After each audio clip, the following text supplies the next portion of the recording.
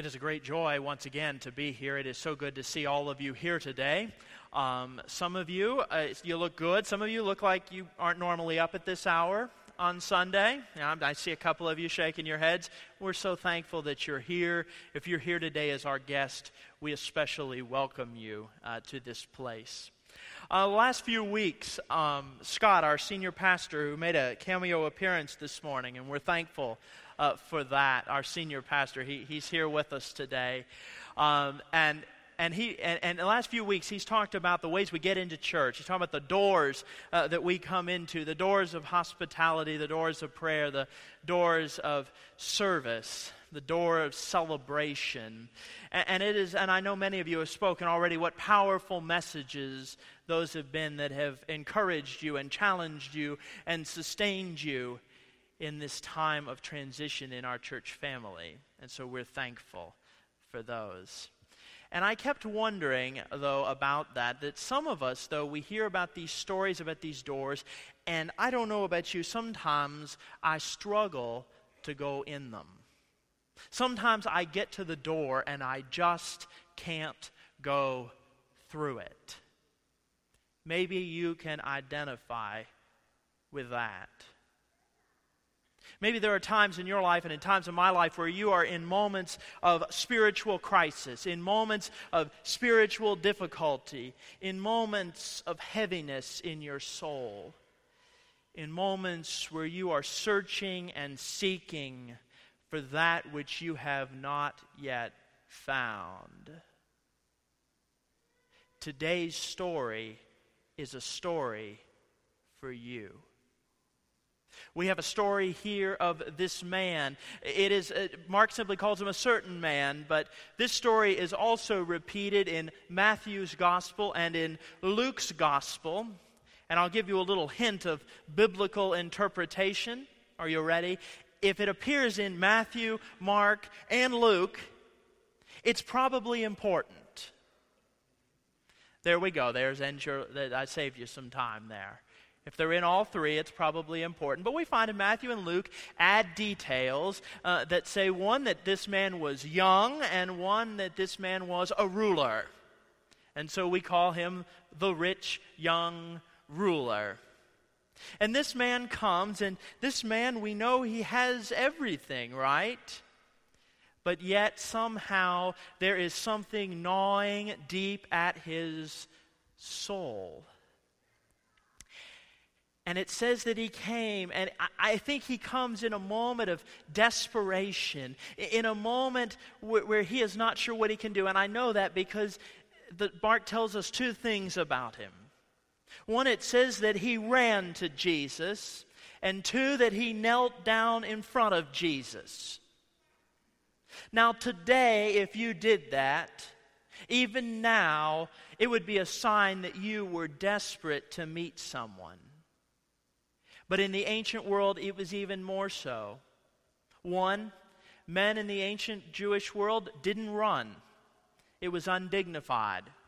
Men walked, and the slower they walked, the more dignified and respectful they were. And two, no good Jew knelt for anyone but God. But here we have in this moment this story of this man whose struggles had simply come and overwhelmed him. And he comes and he says, "Good teacher, what must I do to inherit eternal life?" This man who had everything temporal, everything of this world he could ever dream, he comes and he asks, "What can I do not just for this life, but for the life everlasting to come?" I think he had a unsettledness in his soul, that even though he was young, he knew that there is a day once appointed for all people to die, and then the judgment. And I wonder what he thought might happen in that moment. Maybe you don't think a lot about that, but I suspect for some of you, maybe you do. And you wonder, what must I do? What can I do not just for eternal life to come, but eternal life that could begin right now? What must I do to have the relationship with Jesus that I've always wanted? What must I do when all the doors seem closed and locked to me? What must I do? It comes from that deep place of desperation and wonder. And Jesus gives him an answer that might make sense. He says, well, what must you do? Surely you know the commandments. And he lists them, right? Don't murder, don't steal, don't commit adultery, don't defraud others, honor your father and your mother. And the man hears it and he says, yes, I know. I've heard that all my life. I grew up in the synagogue. I've been there every week. I mean, I'm a ruler. I'm a religious leader. I know the commandments. I knew them from Sunday school or Saturday school. Almost. I knew them. I knew it. I learned it from when I was a kid, and since I was young, I have dedicated my life to keeping them. I have done everything that I was supposed to do. I have kept the law. I have been faithful to my wife. I have been honest in my business dealings. I set my parents up with a condo down by the ocean. I've done everything that I'm supposed to do. I've sat on every committee in the synagogue. I even said yes when the rabbi told me he wanted me to chair the annual stewardship campaign. But yet I feel like I am not yet ready to meet God. I do not yet have that relationship with God that I hear about. Maybe I'm stepping on your toes this morning too. Maybe you're here and you've spent your whole life in church. You've done your turn on the committees and leadership, and you've done everything you can, but yet somehow you wonder, what must I do? I've tried to live as upright a life as I can. I've tried to do all that is good. I've tried to follow the rules and do what I need to do, but yet somehow I'm struggling. And to this man, Jesus looks. And to you, Jesus looks. And it says that Jesus loved him. It says Jesus loved him. You know, it's amazing all the people in the Bible whom Jesus loves. Jesus can look and sees inside every one of us. He doesn't see the shiny, well put together, well manicured, well dressed exterior we put out for the world. Jesus sees down to our souls. He saw into the soul of the rich young ruler. He saw into the soul of the woman caught in the act of adultery. He saw into the souls of the men who nailed him to the cross. And even in the midst of all that, he loved them. And today he looks at you, wherever you are, and he loves you. He loves you not based on what you've done. He loves you not based on the merits you bring to the table. But he loves you because you are made in the image of God. He loves you because you are destined to be a son or a daughter of the God Most High. We live in a world that says that to love someone is to say that everything they do is good. And that Jesus comes and he says that I love you not because of what you bring to the table, not because of what you do. I love you because of you. And that's the pattern of Christian love. And it said that he loves the man, but he says, but he sees into his soul, and he sees that the man has one thing. One thing. And I wonder if when Jesus looks into all of our souls, there is one thing that keeps us from a full relationship with him.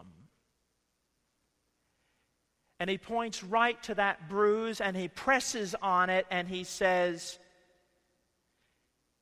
take all the money you have, all your land, all that you possess, sell it, give it to the poor, and then come, follow me.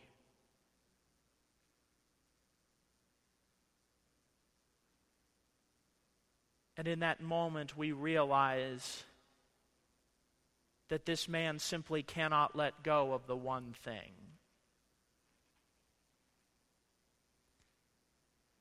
And it says that his face fell.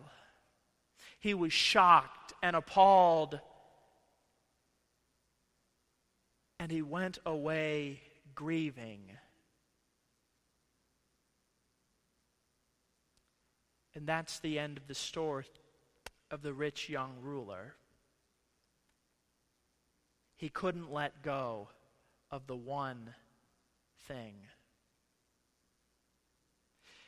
And so I suspect this morning, if you are in that moment of need and in that moment of spiritual distress, there is one thing. It might be money. It might be. It might be the money you have. It might be the money you have hoarded. It might be that might be it. But I'm going to tell you, I don't think it's not necessarily money for everyone. In fact, I was listening this week to someone who said, notice that Jesus nowhere else in all of the Bible tells someone to give away everything they have. Even little Zacchaeus, who climbed up the sycamore tree for the Lord he wanted to see. You remember that? Even he only had to give away half. But for this man, the money was the thing.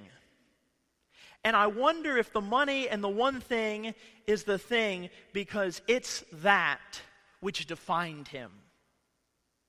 Everywhere that man went, I wonder if as he is known to all history, they saw, there goes the rich young ruler.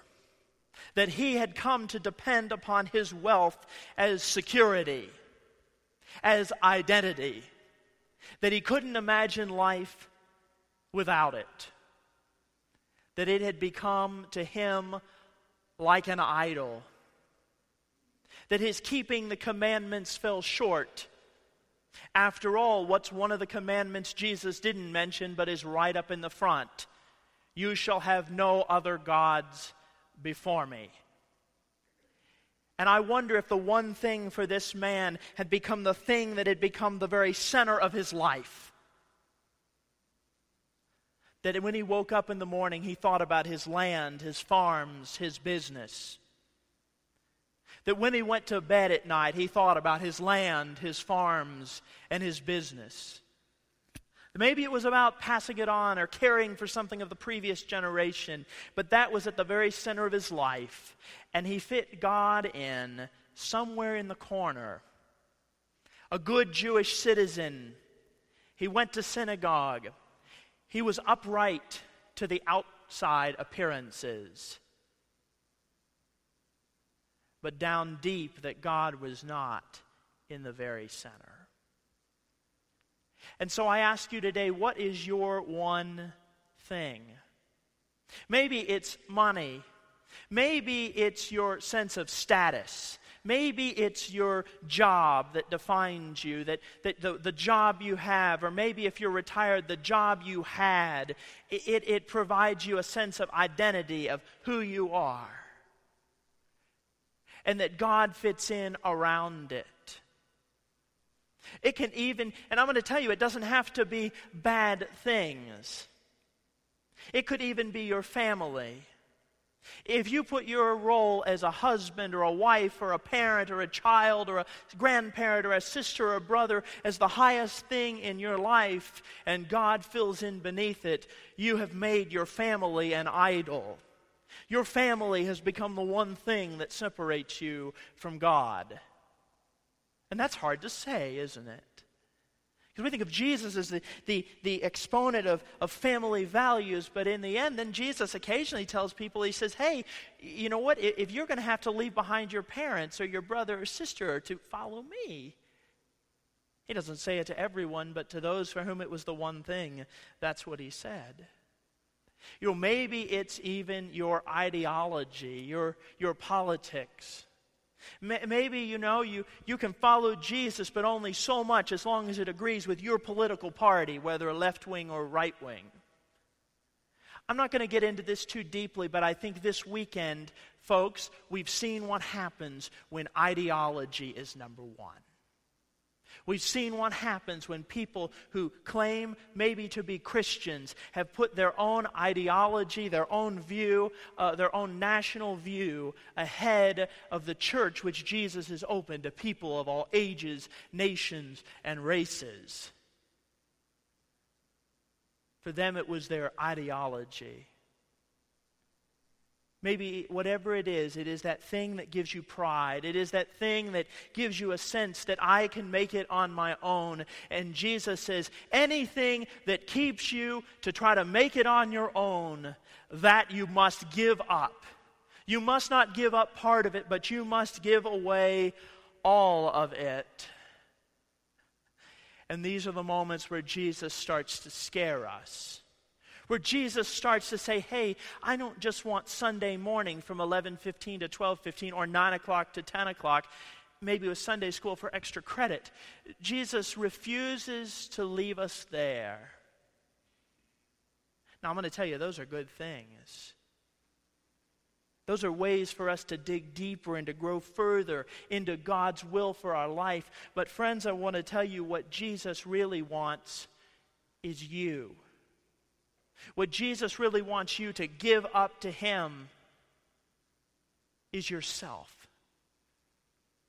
Because then and only then can you go forth to live. We teach our kids this. We teach our. I love. Last week we had a fantastic service with our confirmands, and I keep thinking of. Some of you probably didn't see them up close, but if you were here last Sunday, we put white stoles over our confirmands, and I asked Ms. Jill and Mr. Jeff what those were and what those meant, and what they did on part of it. You probably may not have seen it up close. They wrote adjectives about themselves, who they were.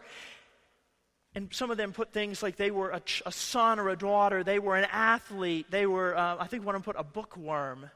I identify with that. But the point of that was to say all of those things, they're not bad things, but they can become idols to us. They can become those things that we fill our hands with so much that when we get to those doors to the kingdom, our hands are so full we can't even reach out to pull the handle. And so Jesus says, give it up. It's funny, the English translations don't get this, but in the Greek, basically here, it's an interesting parallel. Jesus says, give up all that you possess, present tense, and you will possess, same word, future tense, treasure in heaven. You see, what happens when we give up is that we get back. It's not a matter of having nothing, but it's a matter of having Jesus first. When we read the Bible or we study the story of the great Christians of the ages, this is a lesson that everyone has to learn. Christianity is not compatible with the kind of religion that says, well, just follow along, be a good citizen, do your duty, and everything will turn out fine. I wish it were. There'll never be any surprises. But what we find in the story of Christianity is that when we are Christians, we are often brought to that point of despair, that point of crisis. The Apostle Paul in his letters and in the book of Acts, when he speaks, he talks about this a lot. He speaks about how he had the best education, educated at the Harvard of his day. He says, I was a rising star in Judaism, going beyond that of others. And yet, Paul had the moment of reckoning on a road to a town called Damascus, where he is literally pushed off the horse by a blinding light, and his life is reordered. And later on in his life, he says, all that I gained, all that I thought defined me and my identity, I count it all as loss for the surpassing glory of knowing God. He said, all the respect I had, I went from being respected and invited at the best tables to being beaten and shipwrecked and imprisoned. He writes his final letters from a Roman cell, awaiting execution. And in the book of Galatians, he says, the secret to my life is very simple, that I had to die. And he said, I had to come and follow what Jesus said. He said, if any would become my disciple, if any would enter into eternal life, he must deny himself, take up his cross, and follow me.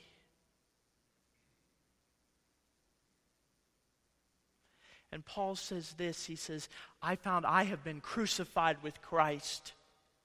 And it is not I, but Christ who lives within me. The old life that I lived is dead, and the life I now live, I live in the power and in the grace of the one who gave his life up for me. This year is the 500th anniversary of the Protestant Reformation, and it started with Martin Luther, a monk in Germany who had a crisis of faith. That he found that he had done everything that they had told him to do. He had even become a monk. He had cut himself off from the outside world. And he came to the point, though, where his sins and his failures and his disconnection with God had overwhelmed him. And he found the simple word that says, you are saved not by what you do, but by giving it up, by having faith and trusting in Jesus. John Wesley, after my trip, I'd throw something in about this. He spoke of the difference between someone who is almost a Christian and altogether a Christian. He says it's really simple. And almost Christians got it all. It looks like a Christian from the outside, goes to church, does what they're supposed to do. But an altogether Christian is someone who has given up and opened their heart to God's love, who has faith. And Jesus, when he comes to a moment of another man who had a lot going on, who comes and follows him, he says, you don't get to add me as another facet. You must be born again. You must be born again. I know this is not a fashionable thing for Methodists to talk about, that you must be born again. I was funny when I was in England. I was on a train with a woman, and I was on my way from the airport, and I was there, and we made small conversation, and she said, "Are you here for business or pleasure?" And I said, "Well, I guess it's business of a sort." She said, "Well, what do you do?" I always wonder where it's going to go when I answer this. I said, "Well, I'm a pastor." And she says, "Oh, you're a pastor. What kind of church?" I said, "Well, I'm a Methodist." She said, "Oh, is that one of those reborn Christian things?" And your pastor's very well spoken. And so I said, "Well, it depends."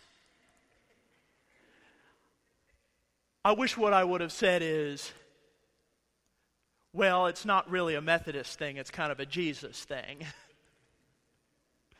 It's a Jesus thing that Jesus refuses to be just one part of your life. Jesus refuses to be put over in the corner, because as long as you put Jesus in the corner and you hold something else in the middle, something is always going to be missing. And Jesus says, that one thing that you've got in the center that's not me, give it up. Let it go. Start over. You can have a new chance. You can be born again.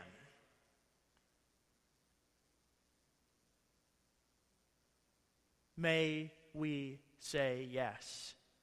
May we let go of all that keeps us from the life which God has for us. Let us pray.